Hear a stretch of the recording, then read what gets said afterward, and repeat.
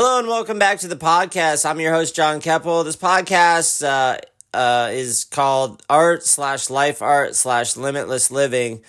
And the image for the podcast says the Life Art Podcast, and it's all together.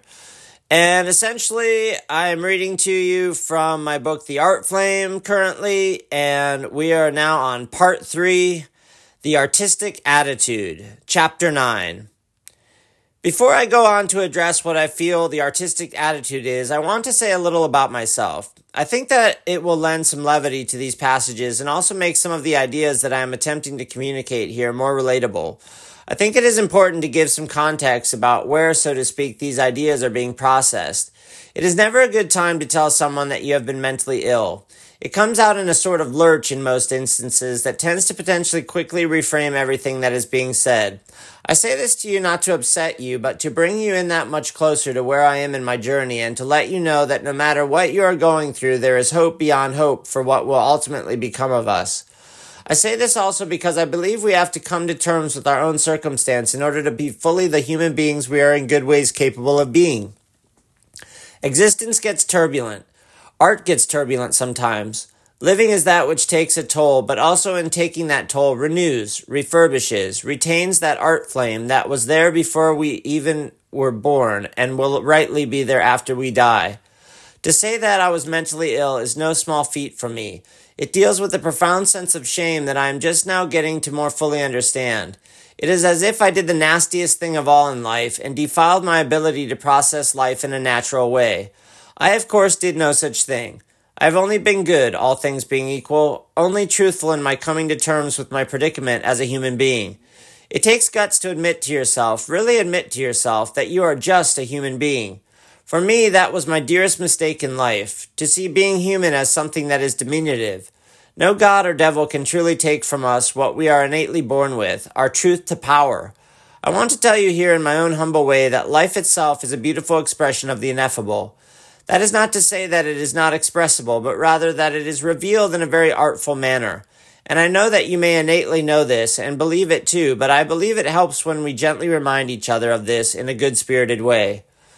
Thus it is a call from beyond, I believe, that draws us forth in life and harnesses our good for good ends, purposes, and powerful, powerful discoveries.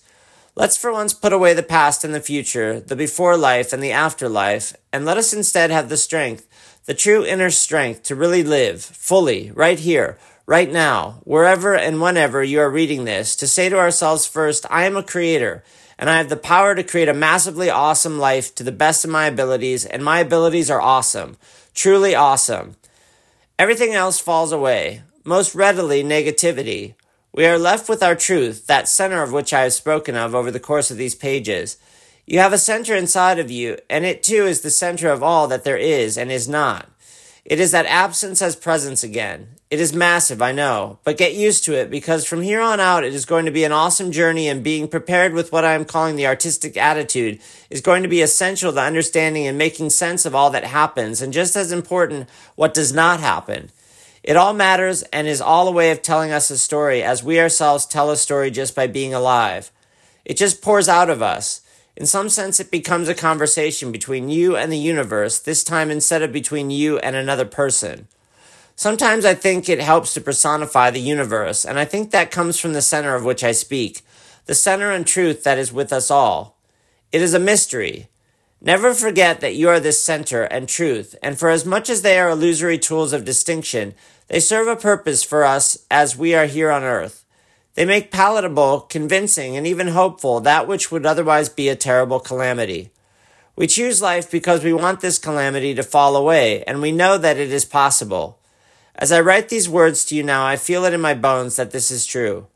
We are the engineers of the world as it stands now. We are co-creators, united at the center of all centers, which transforms into an infinity, an eternalness, a glorious, rapturous temple of now that is already present in everything we touch, do, and say. This is the art that I speak of. Believe in yourself. Believe in yourself as a fine and cherished artwork. Cherish yourself. Cherish absolutely every minute detail about your being, your body, your mind, and know that even if it gets sick, reality will go on, and that you are this reality. I know this may sound like a lot for a book that may have been billed as the second coming of art, but honestly, this is it. This is the work, the energy that is being brought forth in you and me as this is written and read. It is a dance. I offer you kindly the chance to dance.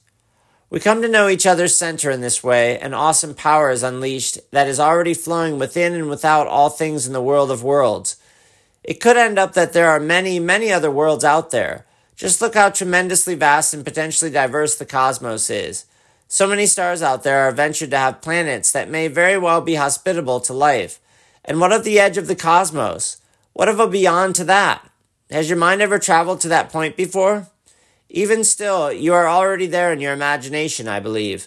It is through your imagination that you will become the artist you were always meant to be, the one your dreams knew about before you were born. This is how life surprises us in some very wonderful ways. It is because the truth, our truth, and the truth of truth is not always, if even ever, what we thought it might be. My heart hurts in writing that. It is a very hard lesson to share and to share in. But I believe that the truth will in fact set us free. Free from suffering and free from a concept of ourselves that was processed as a function of outside influences and forces not from our truth center, which is our God-given innate right. Press on, warriors of the world. Press on into horizons more bright. Now is the time for you to discover truth. I wish that for us all, right here. Thank you for listening to Chapter 9. I'll see you in the next chapter. Thank you.